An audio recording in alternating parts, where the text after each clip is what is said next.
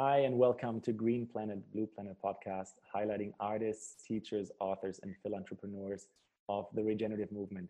People who are committed to and who showcase planetary leadership.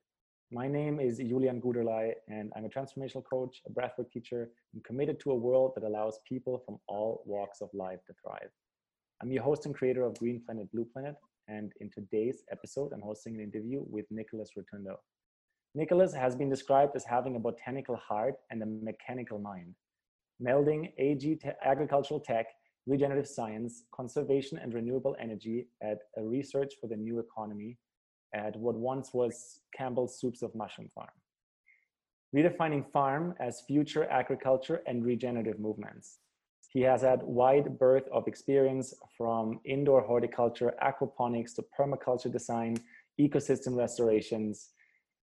I'm excited for this conversation. We've met in Costa Rica for the first time on a piece of land called Punta Mona. And right now you're sitting south of me here in California as well. So welcome with this word. Welcome, Nicholas.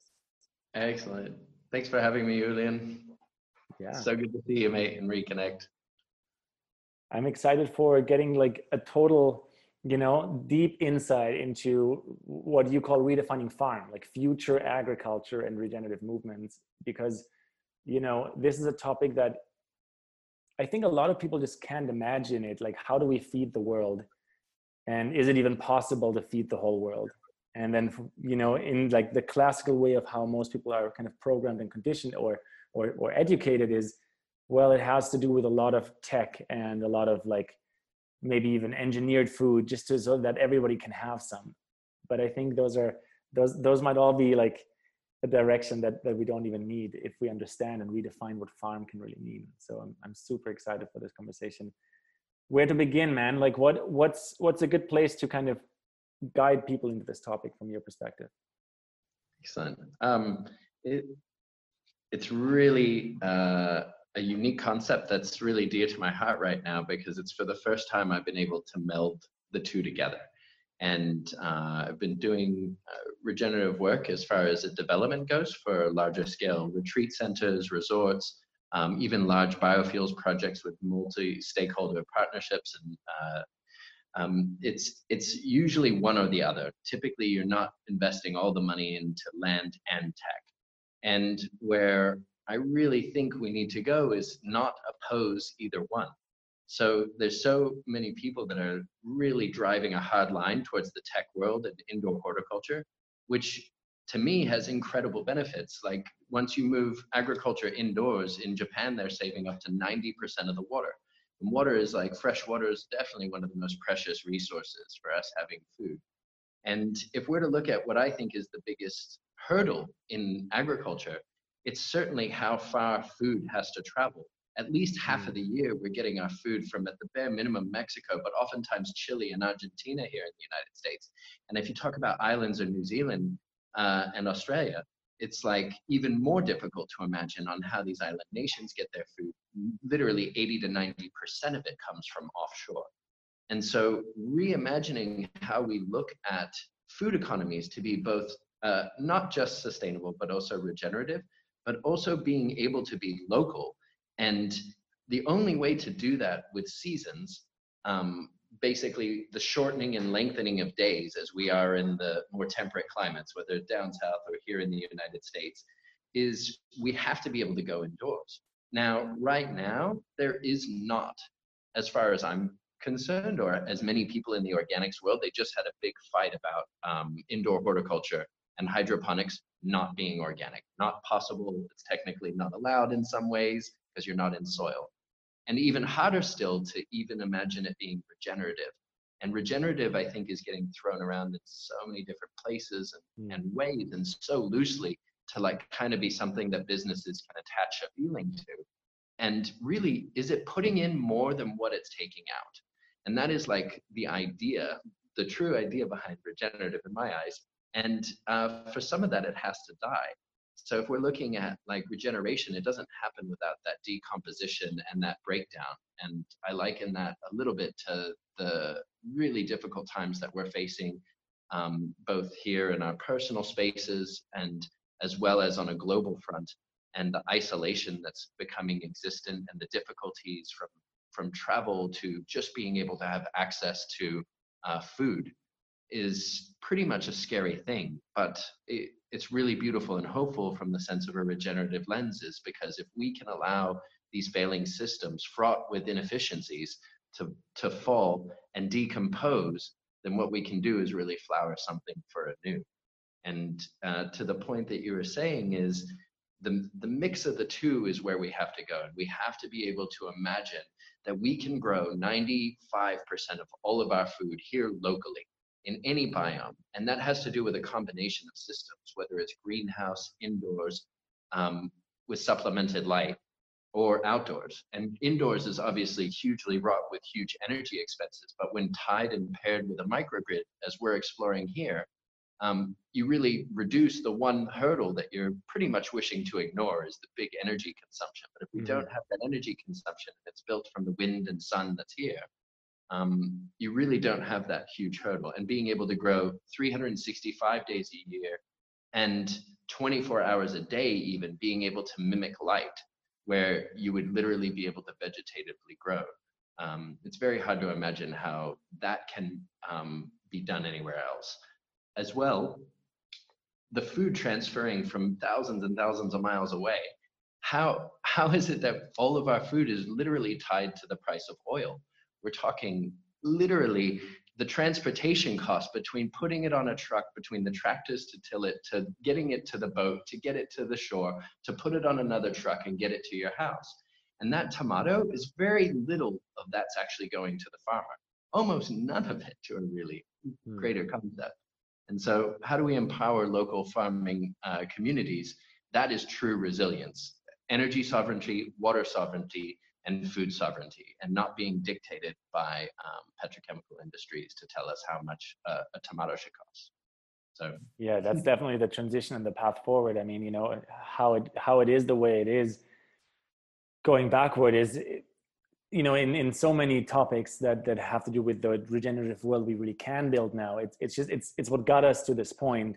And then in this transition, we realized, okay, it's somehow nonsensical, because it doesn't actually feed the world. It doesn't actually, you know, like create a world that is, well, maybe not free of trash, but like that at least isn't filled with so much waste product. And as you said, like who actually benefits at the end of it is a whole other conversation. And so I totally understand the direction of, you know, localized farming that is subsidized with a global trade of, like, you know, if maybe there are some specialty items, etc.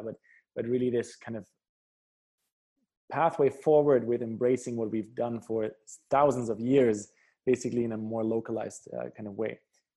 Maybe you want to tell us a little bit about where you are right now, because you were saying here quite a few times, and I know you can't like talk about the entire vision maybe at this point, but just to like have people understand of like what are some of these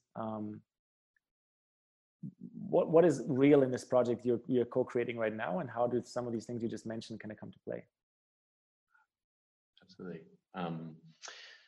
So I'm here at the Mushroom Farm in Pescadero, California, just about an hour south of San Francisco. And we are creating the center for the new economy. And what we believe that to mean is the intersection of agricultural technology, regenerative science, and renewable energy. And the merriment of these three explorations in a single circular facility where we don't believe in waste management. We've got only resource management as a core solution to really thinking about this. This is what we think is a platform that can be expanded upon for citywide.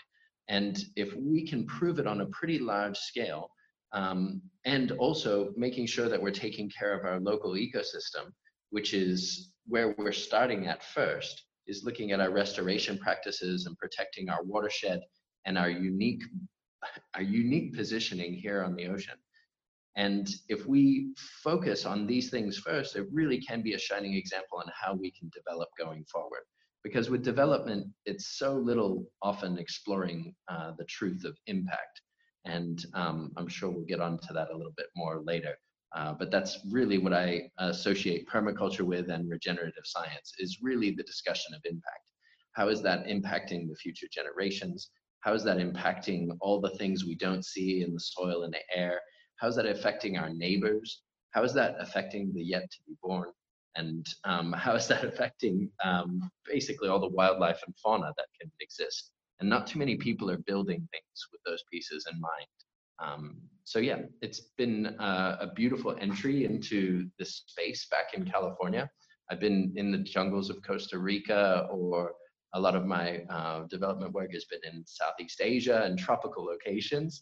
The beautiful winds here in the Bay Area has been quite a bit of a blessing.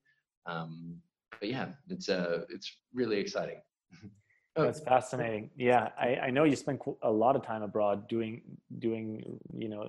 regenerative work in all kinds of different locations and learning in all kinds of different locations. So California is blessed to have you back. I'd love to understand quite a bit more about like your perspective on like the circular kind of model, because we're hearing it now. I mean, if we look at it from a larger perspective, we zoom out a little bit from the farm. We now know like New Zealand is a first country that actually like is creating incubators of like social impact experts to come and like bring this change to New Zealand first with the Edmund Hillary Foundation, and then as a country they actually created this new this new baseline of going beyond GDP, gross domestic product, as the measurement of a country's wealth, but into like well-being, which in itself will require some kind of circular economic notion, right? But then if you go further, like Amsterdam, I think now has announced to incorporate like the donut model of economy as like how they as a city want to make sure that the well-being of their own citizens is guaranteed. And so often people say it all goes back to soil and it all goes back to water. The way we treat our soils, the way we interact with the water is really indicative to the pathway forward. And so I don't even know if I really have a question there, but I know there's a wealth of wisdom in you around like circular models and how they actually are, how they are real life scenarios. And so I'll just pass it back to you, and I want to see if there's more we can learn with you in this moment. Yeah. That's really great. Circular systems is really just how it exists in nature, right? Like we've talked about before in the past, is just like that regeneration doesn't happen without that death, decay, that mushrooms, those mushrooms converting over all the organic matter into what it is that we need. And from a facility standpoint, it is only just one part of it. It's really simple to imagine now a new way to look at waste as a resource, and us with the technology that exists for breaking down plastics and then chipping them up, melting them down, and then 3D printing what you'd like afterwards. That's a real thing that exists here right now. As looking at that just for one focal point of Black agricultural plastic is one of the leading contributors to trash in the world. If you think of every piece of drip tape, almost every piece of irrigation, every single bucket, every tray, every single stuff comes from a very similar component that can all be taken down. And instead of us throwing it away every 1 to 3 years, almost never does it go max more than that. And literally every 3 years, we're throwing away all that's necessary to water the entire, all the food that's grown for all the world. We just literally throw it away. And instead, breaking it down, chipping it back up and make the same thing again. It's really, I mean, that's like one of the most basic core concepts, in that we do not need things to leave. And us looking at it from a fertilizer or even an energy perspective, there's different ways to imagine a facility that can come about creating the products that you need. So from agricultural waste, we can literally turn that into so many different components, that not just composted fertilizer or vermiculture, but we can also take it to another level and create ethanol out of the sugars, and or biochar out of the cellulosic materials. And so us being able to have the ethanol produced here, that allows us to create the extraction labs that we need here on site for the mushrooms that we will produce, for the culinary and medicinal mushrooms, as well as the different medicinal extracts that could be grown on the land. And then we can actually have the products all here. It never came from anywhere else. And then the biochar obviously is another beautiful thing that's, it's basically really deep carbon that can be all heated up to a similar temperature, and you use basically all same kind of structure, whether it's wood or like a hay, or kind of like another fibrous material. As long as it's all kind of even and you create a low oxygen environment for the fuel to burn, you can create this this little charcoal that's very specific, can have the surface area of a football field in an inch. In 1 inch, you can have the surface area of the football field. And what that allows it to do is harbor all the microorganisms that are necessary for them to proliferate. It's literally a house and a home, whether it's for mycelium or all the other pieces that are involved in the nitrates and nitrites that are the exchange in nutrients in the soil to the root nodules of the plants. So those are just like a few examples of the things that are normally cast aside or thrown away that can really change a facility. But I do want to touch on like what you just said, is that it comes down to an economic world as well. And how do we restore balance is one of the principles of a regenerative economy, is really understanding like, how is it that we have come so far off tilt? And then oftentimes, if we push so far the other way, that doesn't restore balance, that just continues the seesaw. So by believing that we want to try and come to a middle ground where then it can become circular and it's not just extractive, we're going to want to believe that the economic principles from which we guide the development of businesses around the globe is probably the most paramount, because no matter how much we do in all these retreat centers around the world or all these beautiful farms that we're going to change, and we could change thousands and we're not even a drop in the water. And so if we're imagining that we have to change this, it has to come from the purchasing power, which is us, the consumers, but also the developing power. That is really going to change the ethics of how we move forward into the new economy we'd like to be experiencing. Totally. This is so fascinating to hear. And you know, it's one of the big reasons why I started this podcast Exploration, is to continuously learn and understand the interconnection of all these different topics to, you know, in my words, like make this green planet, blue planet, this like thriving kind of ecosystem, which, you know, naturally wants to happen here. And then it wants to happen through us as humans, as like, you know, an agent or a facilitator of this kind of thriving environment. And so we need to understand our own mistakes. And so this is my question for you. Like, what do you think it actually takes for humans to learn from our own mistakes and to admit like, oh, wow, apparently we did this wrong. Now, how do we do it different? Like, what's maybe an indicator that we'd even get there to learn from our own mistakes? Wow. The children. I witness it every single day. Children teaching their parents. And I've seen it from the phase of just a beautiful conversation with one of the founder of Plug and Play, one of the largest incubator accelerators on the planet. And him sharing his experience of how his child, who's only 8 or 9 years old, has literally created a whole new wing in one of the like literally founders in PayPal and founders in some of the biggest in business. And he's literally guided by his 8 or 9 year old saying, you need to become more sustainable. And he's like, I don't know what that is. She's like, look it up, Dad. That's so awesome. And seeing that across the board, and this is from millionaires or billionaires, no matter how much you can put it on paper, it's so hard to change the paradigm.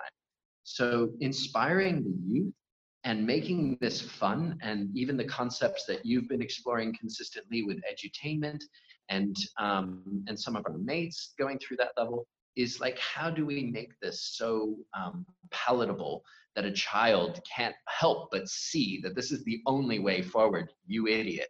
And they're going to be the ones to help us proliferate the world. So yeah, I think children is a really good. That's such an epic and interesting answer. I've never heard this as the answer to how do we learn from our past mistakes. But it's something in my heart tells me it resonates really deeply, because, you know, I often go back in my own memories to like, how did it actually feel to be a child growing up in this world? And I might have mentioned this like once or twice before in an episode, but it's like, it's worthy to mention in this moment. I remember so viscerally these encounters at, for example, the doctor's office, you know, when you're like 7 or 8 years old and you're not being taken serious because you're just a child. And you're sitting there and be like, yo man, like I can hear you, like why do you speak to my parent as an agent for me? I mean, I understand that they're my legal guardian, but like just talk to me, right? And so it's like the flip around of that kind of paradigm where we're able to say, oh wait, you're maybe a little human, but you're actually a genius spirit in human form, coming here to challenge the way we've set up systems. And not to say that children know all the answers all the time right away, but like, yeah, I love where you just went with this.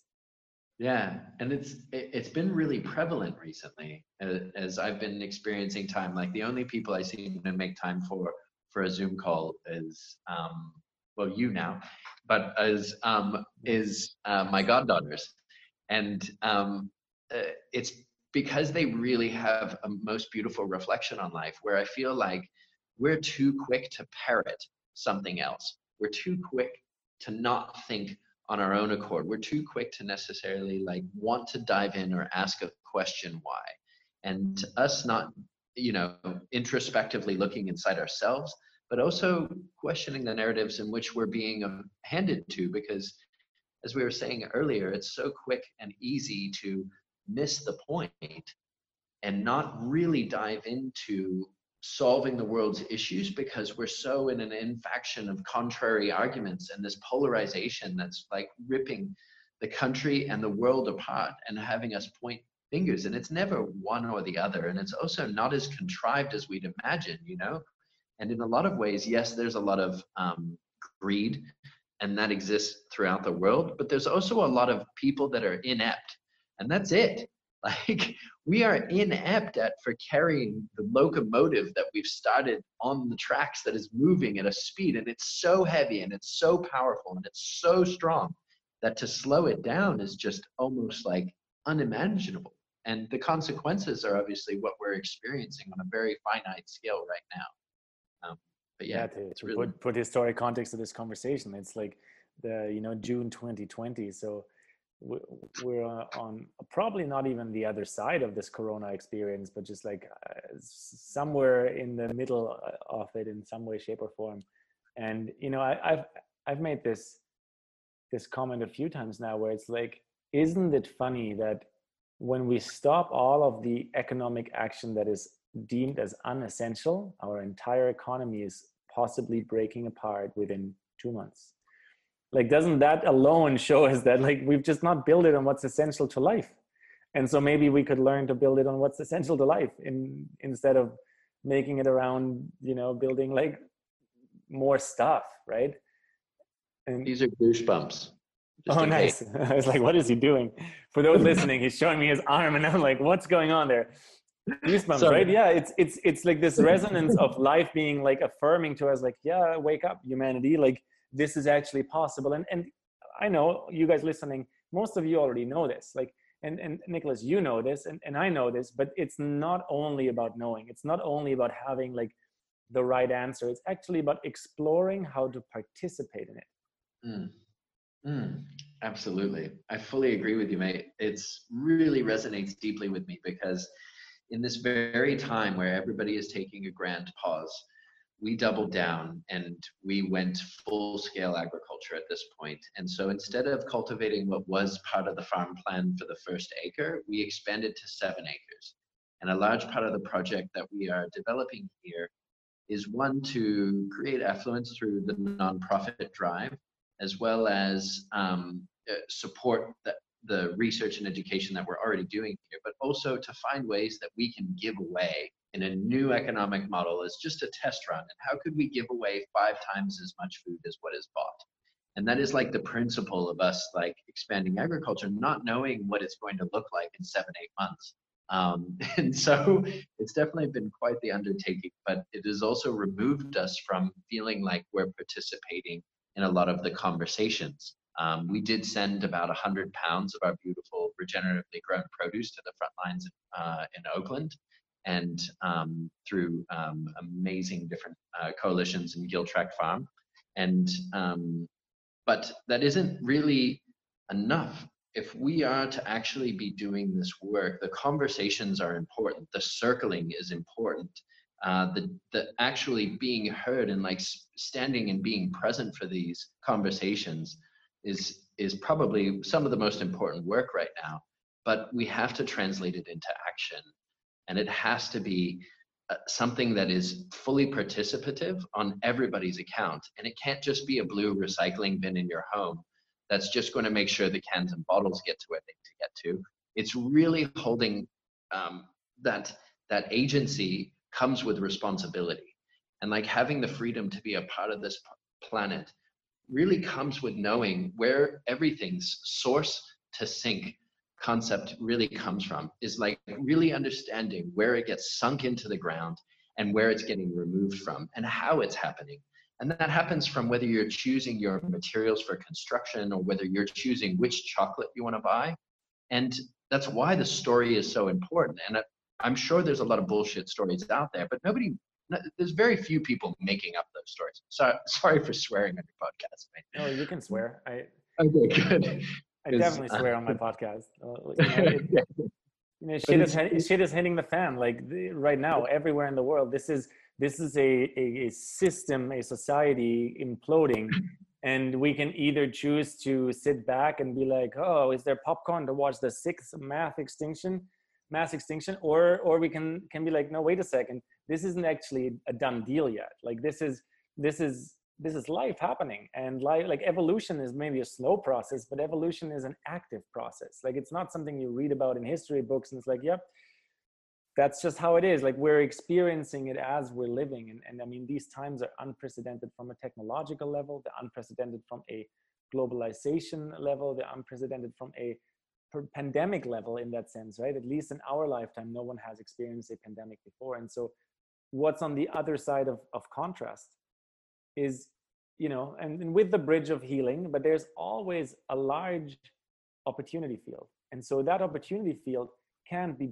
nothing can birth in this opportunity field if we aren't willing to participate. Like, you and I had a little conversation before we hit record here, and a notion that kind of came up, and it's worth to bring into this dialogue in this podcast right now is, the notion of us and them. The them disappears if you're becoming an active participant, because then there are no others who are doing something evil or bad. And even though maybe some people do things you don't like, or some people do things that we should take a triple look at and be like, hey, is that right? But the moment you take active participation, there is no us and them. Then we're actually turning into a super organism of humanity. And in my eyes, like, I think this is what I'd like to see in this lifetime. Let's see if we can make it happen together. Absolutely, mate. It's an honor to be working alongside you in this path, and I feel like we have a very similar kind of role set, as we were alluding to earlier, is that translation, is how do we make this information and this message so palpable, and what you've done in making it just accessible as well as like really easy to comprehend and aligned with your values and your enthusiasm being realistic, is how do we inspire those same connections from the top and the bottom of the barrels. It's been where I've come from, and that holds like there might be problems with that statement, but looking at it from a fishery and aquaponics standpoint, there really is like a lot about being crushed at the bottom, and there really is like a lot about swimming pretty and getting all the food and fat on the top, and but in agricultural projects or restoration projects, it's a lot of times fed with quite a bit of wealth in some ways, and it's always immigrant labor that's ending up fielding most of the work. And what I noticed for the first time in every organization that I've been a part of, the first time that the owner of the project or the financier or whatever comes and puts their hands in the land and puts their seeds in the soil, even if it's as a token gesture, the immediate dissolving of the veils from both accounts, and it just happens automatically. There doesn't need to be an explanation of like, do you see how hard work this is? Like, they experience it and they see how hard work it is. And they also say like, hey, is this person inhumane because we're out here working? And you're like, no, this person's human because he's working here with us. And just these simple kinds of components and bridging these gaps, it's really just a translation error.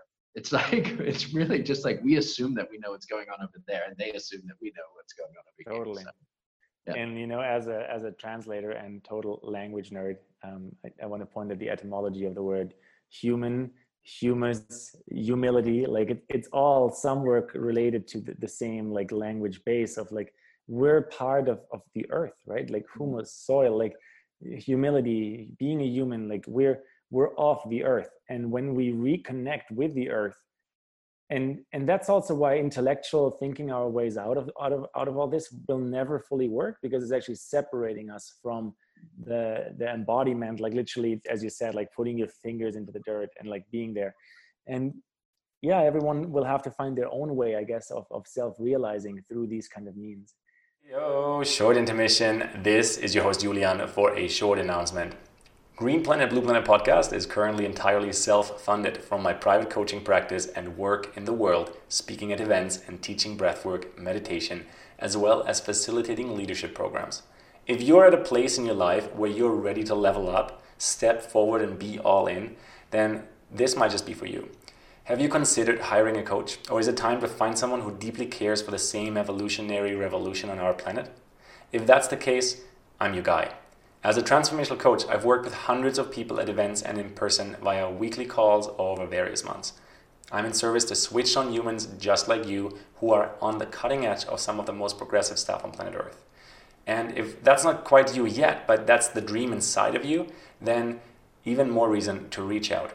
Well, whether you are a successful entrepreneur, a startup founder, or an artist, I am here to support more people to deepen their planetary purpose.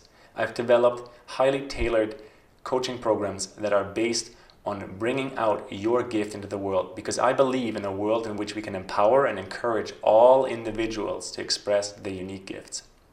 And all right, before we get back to the episode, make sure you visit my website greenplanet-blueplanet.com/mentorships, or simply find your way there by clicking Work with Julian and book a free consultation with me.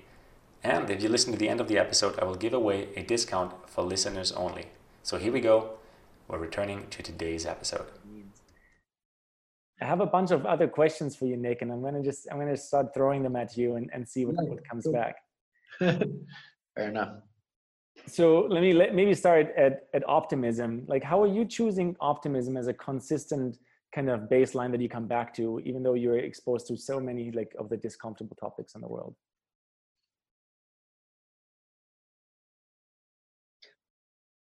Optimism is, for me, the lens. And it really is so powerful for, we're talking about like the interlinking of these systems, like what was most valuable and what was considered deemed necessary by the state.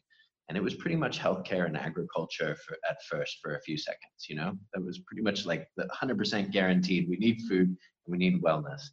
And to believe that they're not deeply connected and combined, it's like that lens. And if we're to like look at ourselves, and it's hard to be optimistic, especially in times like this. But it's also really beautiful when looking at nature to see something so destroyed and distraught as it's decaying there on the ground, and not realizing that it is absolutely habitat and food for so many other organisms that are going to feed that tree that is standing right next to it. And so it's not about necessarily having to pick up the crumbs, but seeing that this is a natural cycle that was almost necessary for us to walk into the future that literally the 99% of people on the planet want to see at the other side, is more opportunity and more access to the majority of the populations. And if we sort out some of those cornerstones that we have the opportunity to do right now and revolutionize education, healthcare, and agriculture here in this moment now, it really is up to us to determine which way we move forward, because everything up until this point has limited us by those three factors. And so we really don't have anything else to worry about if we can really focus and hone in on what it is we'd like to participate in. And it's like a hands-in approach, you know? We could all silo off to the side and choose to remove ourselves and go to some beautiful jungle in Costa Rica and take care of some beautiful lush property with thousands of fruit trees. or we can come back into the den that is here in the United States and do our best foot forward to enact the change we want to see in the world and be part of it. And be part of how do we create that access for a majority of people? How do we create the reparations that are necessary to be stewards of this land and all Indigenous land? My lady and I, who's Hispanic and she owns, doesn't own, that's a hard word in this context. I'm going to remove that. But she has property that she stewards it's Ejido land in the Yucatan, which is like Indigenous land. And a big piece that was inspiring of that project is the name of our group is Tierras Nativas, and it means native lands, and essentially asserting that all land is native land. And until we're able to realize that, we shouldn't be moving forward with putting more buildings on this land. And if we just assume the roles and responsibilities of stewardship and start listening to both Indigenous elders and Indigenous youth, as well as listening to the land itself, we can actually start moving forward at the right pace. Because for 10,000 years, we didn't take anything out of balance. And now just in such a short blip of time, we've really taken this thing off the tracks. Yeah, thank you for sharing this. It's funny how the question about optimism got you there, but this is so dear to my heart as well. And I often say it either in this podcast or when I get interviewed, is like, it's boggling my mind that the Indigenous people of the planet understood our interconnectedness as a superorganism, as a one planet, and the apex of our Western way of thinking, the apex meaning like those who went to space, those who've seen the blue marvel in space, who looked back and were like, whoa, like faced with the awe, the wonder, but also the fear of being out there in space now. They were like, suddenly the humility, the consciousness just like floats to the top and is like, well, wait a second, we're actually all one. We're actually all sharing this form of life. And so it boggles my mind that even the apex of our Western society, ends up at kind of a similar place. And so, yeah, coming back to Tierras Nativas or like Indigenous lands, I'd say that is one of the many shortcuts. Is there are a few shortcuts to build a regenerative world in like a decade, right? Like people always say, oh, it will take forever.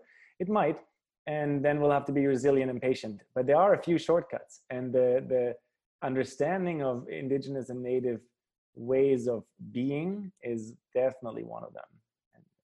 Yeah. Not to go on ranting, but another one might be to just demilitarize and spend all the money into livingry. But hey, that's just a crazy idea I have, Wild. You're way up. There's no way that makes sense. Right. I really have been, this is a really tough stance to take. And it really is important that really understanding historical relationships and being in right relationships is also really part of anything that's regenerative. And that's from a natural development world. It's about your interaction with the plants and the flora and the fauna and the microorganisms. And in economics, it's being in right relationships with your capital and valuing human capital.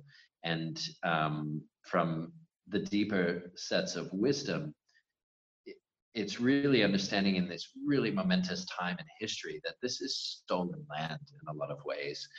And it was built on the backs of slaves. And it is not excusable that it wasn't your father. It is not excusable that it was whatever before me. To not realize that this privilege of which we've come into being has really dictated a lot of the way that these things went, from education, from access to healthcare, from agriculture, and the way that we cultivated food. It's really the core remnants of the old world of which we're trying to remove ourselves from. So, like you're saying, if we went back 10,000 years, 20,000 years right now, and we started to tap into some of that wisdom, that's the biomimicry that would be authentic to ourselves, because we are nature. We're not a part of it. We are absolutely probably the most aggressive and destructive force in nature. And until we're willing to see ourselves as part of the problem, we won't see ourselves in the solution. So Mama Earth will totally just shake us off. And she's giving us an opportunity right now to think about what we've done and perhaps come forward with some good force and some concerted effort.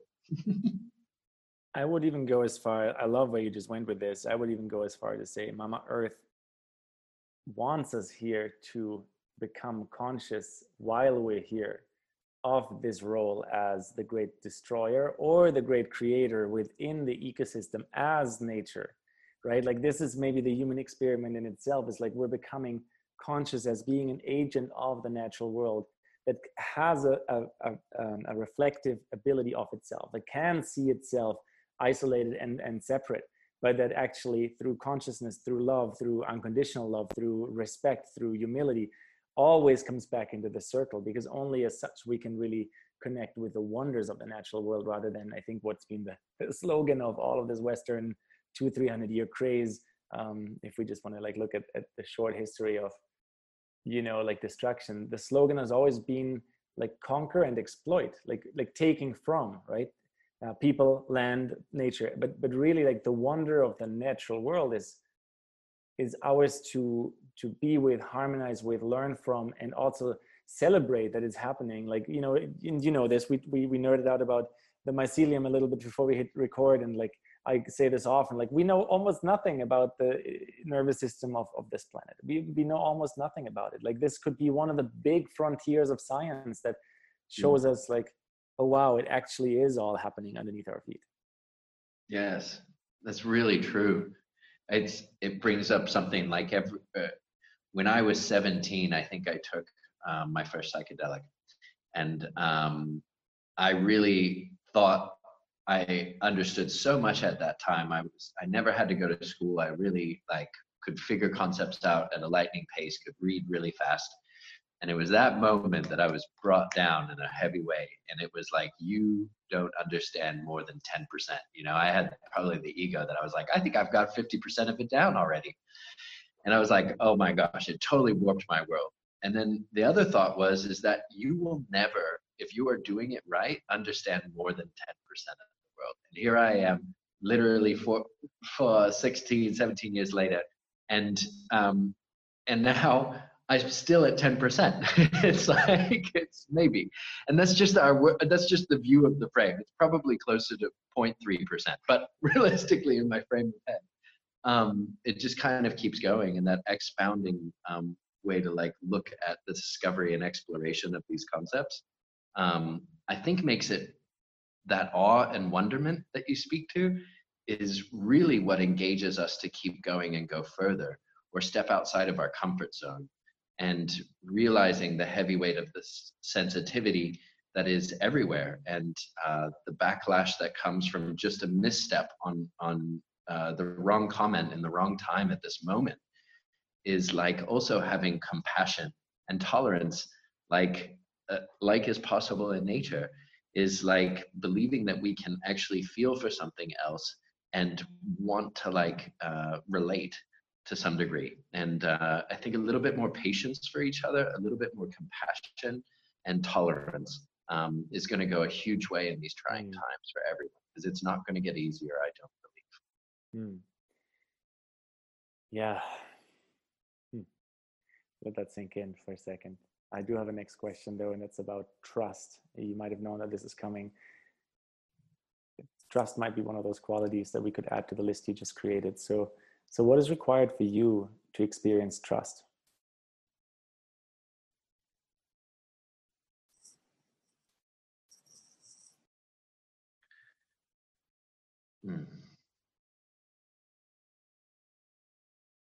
I struggle with trust, to be brutally honest. You know, as you were relating to the etymology from humans, humility, and humus, and one of my favorite shirts is the Da Vinci, and it says present human, future humus. Yeah. But it's also a term that we use to describe fault and to say it's only human.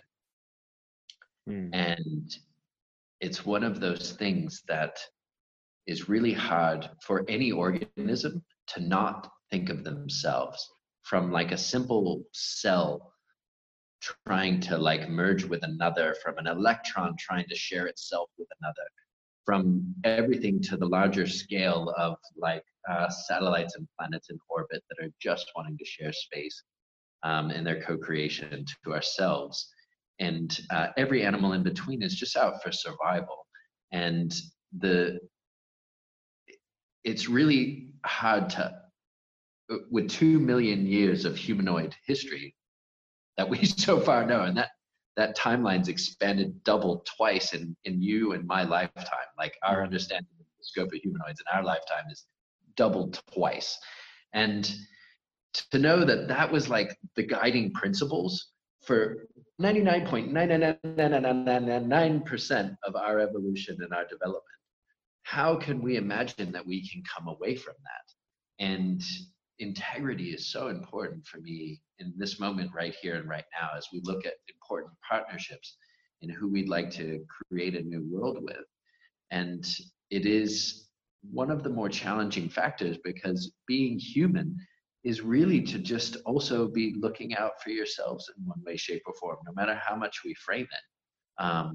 And I've been helped a lot by seeing the principles led from one of my mentors, who actually was an automotive diagnostic teacher.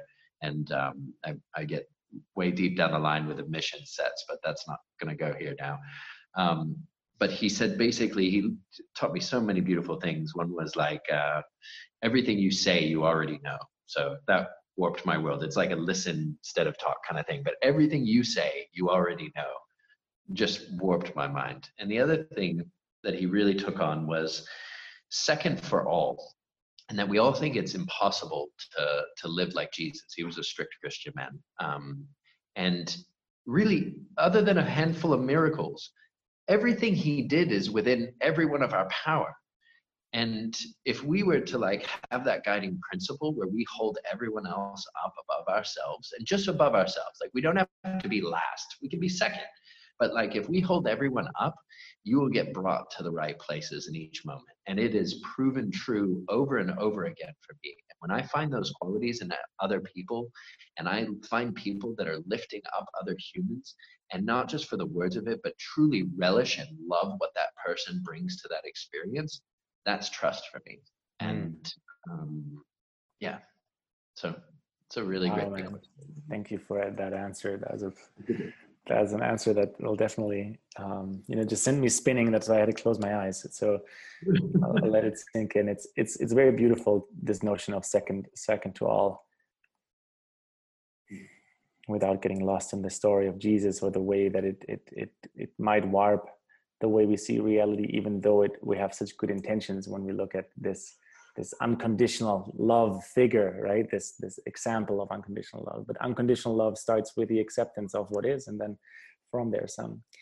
I have 2 more questions for you, Nick, right now. And I love your answer. So I know it could go on and on, but there will be other conversations where we can drop deeper in your regenerative work and into the mushroom farm that you mentioned briefly, etc. And so for now, I want to get back to the education system, because I know you had already mentioned it earlier about like the children will help us to learn from the past. If you and a team of experts, or you alone, could change the education system the way it's running in the world, what would you do? Oof. I'd like to believe we're doing it. Nice. For a long time, I've with some help, and shout out to Claire Politano and Kara Alter, who are some beautiful humans that also met through Punta Mona. We started scheming on changing the way we look at education. And for me, I feel like it's continuing on that enthusiasm allows people to go deeper. And so a choose your own adventure type platform is really important, I think, to revolutionize the way that we look at things, is realizing that everybody is going to, if I look at everyone who had all different kinds of educations, whether they were formal or not, we can carry on a conversation about the general disposition of things. So we all got there with different ways and different platforms and different teachers and different modalities. But the ones who find themselves furthest removed from wanting to engage deeper into the earth, into the world itself, and just want to take a position and take a job, are those that didn't feel like they had a choice. And some of it we reflect on as like the illusion of choice, but I'd like to really imagine education actually being the choice, and people able to skip sections. So if you look at classwork or modules and you think of the conventional, grade levels or 100 to 400 level courses, and instead of when you hit the 100 courses and it's easy, skip, and you want to hurt yourself and get harder, go to the 200, 300, 400 level courses in the next round and push yourself, and allow people to push themselves will allow themselves to engage further. And so we're exploring that concept with technology, as well as trying to mirror it with like kind of a fun, explorative approach to basically allowing you to do good with your dollars. And so incentivizing through regenerative philanthropy, the educational process, and then allowing that to be what kind of guides you to just motivate yourself one other reason to keep going further. So those are just a couple of examples. Just a starting point. Point. Yeah. And I'm with you. Like I like to think that it's all hhappening. And then again, it also comes to the participation in it, right? That's one of the reasons why I continuously ask this question, because I, for one, want to really hear what people have to say about the, like, quotation marks, the education system. But then also, I believe that we all have memories of what was good and worked for us, at least. And then we all have this like probably like a barrel with no bottom of like perspectives of what didn't work, and so it's one of those topics that even if you had to leave school, or you chose to leave school, or you dropped out of school, you still went to school at some point. So it's one of those unique things that every human, no matter where they're from, has gone through, and every human was either disillusioned or took advantage of. So it's really valuable to actually understand what our collective is feeling, thinking, and believing about it. I also am interested as far as that connection, like we've spoken on before. And here we explore the connection to ourselves, connection to each other, and connection to the earth. And we even bring that in with our breath work as far as what is led by Nadine here at the Mushroom Farm.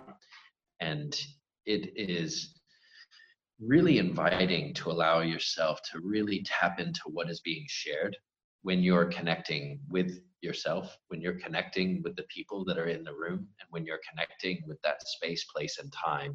And in our sake, it would be obviously a beautiful terrestrial zone. And hopefully we can see more education happening in outdoor environments. But yeah, just that connection is really— I like it. A beautiful terrestrial zone of learning. Nick, my last question for you, is about what kind of ancestor are we to the future? And, I asked this question, like, in a 7-generational context, like, what is the earth vision that you are holding, that you're stewarding, you're bringing to life? And I know you touched on some of the points, but maybe let's dive in a little deeper. Yeah. Certainly the interconnectedness of all life really resonates deeply for me. The concept that the water in this glass, that one of these molecules I've drank before, and that one of these molecules I could have drank in Australia, and one of these molecules I could have drank in Thailand. And just the sheer fact that travels without being attached to my body and still becomes part of the whole world, and we are water. We all wonder where all the fresh water went in the world. It's not a mystery. I've solved it. That just 500 years ago, we were only about a billion people. And so if you look at this and now you think about all of us as being 70% water or 70% water, and all the animals that we cultivate as also being 70% water, and then we remove the forests, which are part of holding on to that water and are actually holding on to it. There's no mystery as far as I'm concerned, because so it's like one point. Mind blown, man. Yeah, totally. But I speak to this concept a lot as far as like for tens of thousands of years, we circled as communities and we started getting into what was our impact. And the conversations were constantly held and everything revolved around that concept of impact. And it's only very recently that we've started with these boardrooms where that's not even a conversation. And we get into the market analysis and we get into segmentation and we get into profits, and then we get into deep math and some derivatives. And we don't even consider necessarily the impact of our decisions on the people who are giving our lives to the project, our employees in some senses, let alone how this is affecting our neighbors, let alone how this is affecting us from our materials research, let alone how it happens with once this fails, how does it get thrown away and what gets done with it? It's mind-boggling that this is why we are out of balance, is because without understanding the footsteps in which we take and the sheer grievance and reciprocity that is in asking permission as we enter into spaces, that reverence that comes from that indigenous wisdom when even picking flowers and realizing that you are displacing shade for something so small you don't even know, that realizing that everything has impact, that core set of wisdom for me has been the most impactful in my life, absolutely, bar none. So yeah, it's a really good one. Beautiful. I feel like science points us towards that. If you think of the science of noetics and, even like some of the cutting research of water, etc. But the body of science as an establishment of humans also, and like the way that the paradigms can get challenged, are maybe in the way for science to be a leading force in making these kind of reverent notions like a mainstream experience right away, right? Like it's actually both in our scientific paradigm as well as if we go back to, again, the nature-based ways of living, like they both point towards it. Like everything you think or say, every action you have has an impact in the energetic field we live in. And it's 2020, so you don't even have to be labeled esoteric or spiritual for saying that. It's a scientific, observable, empiric phenomena. But it's not necessarily what people think of, because it's just not really how we get trained, educated, and understand reality as we're still understanding reality mainly as like a machine in which you like check boxes and like do things and don't things. And yeah, it's time for all of this to like click into place more and more. And I love this conversation with you as a fellow translator. Thank you so much for your time, Nick. This was a fascinating conversation. Julian, I look forward to the next round. I hope to see you shortly, and I can't wait. Blessings on your journey, and really grateful for you and your commitment to this mission. And one other reflection, and we didn't even get into it, but the name of your podcast is so incredibly poignant and important right now in the world, is because we so are greenwashed in this idea of what we can affect on the land here. But that green planet, blue planet concept is really a holistic perspective that really represents everything, and engines for climate. And the largest engine in the world for climate is the ocean, and not realizing the great effects that everything that we've done here on the land has devastated and affected the blue spaces. I just really high amount of honor and gratitude for you calling that in. And for the first round, me finding a mate in my life who's really taking on that holistic interconnectedness of life, and you embody that oneness in such a beautiful way, mate. So blessings and cheers for the cup. Many blessings to you. So much love, man.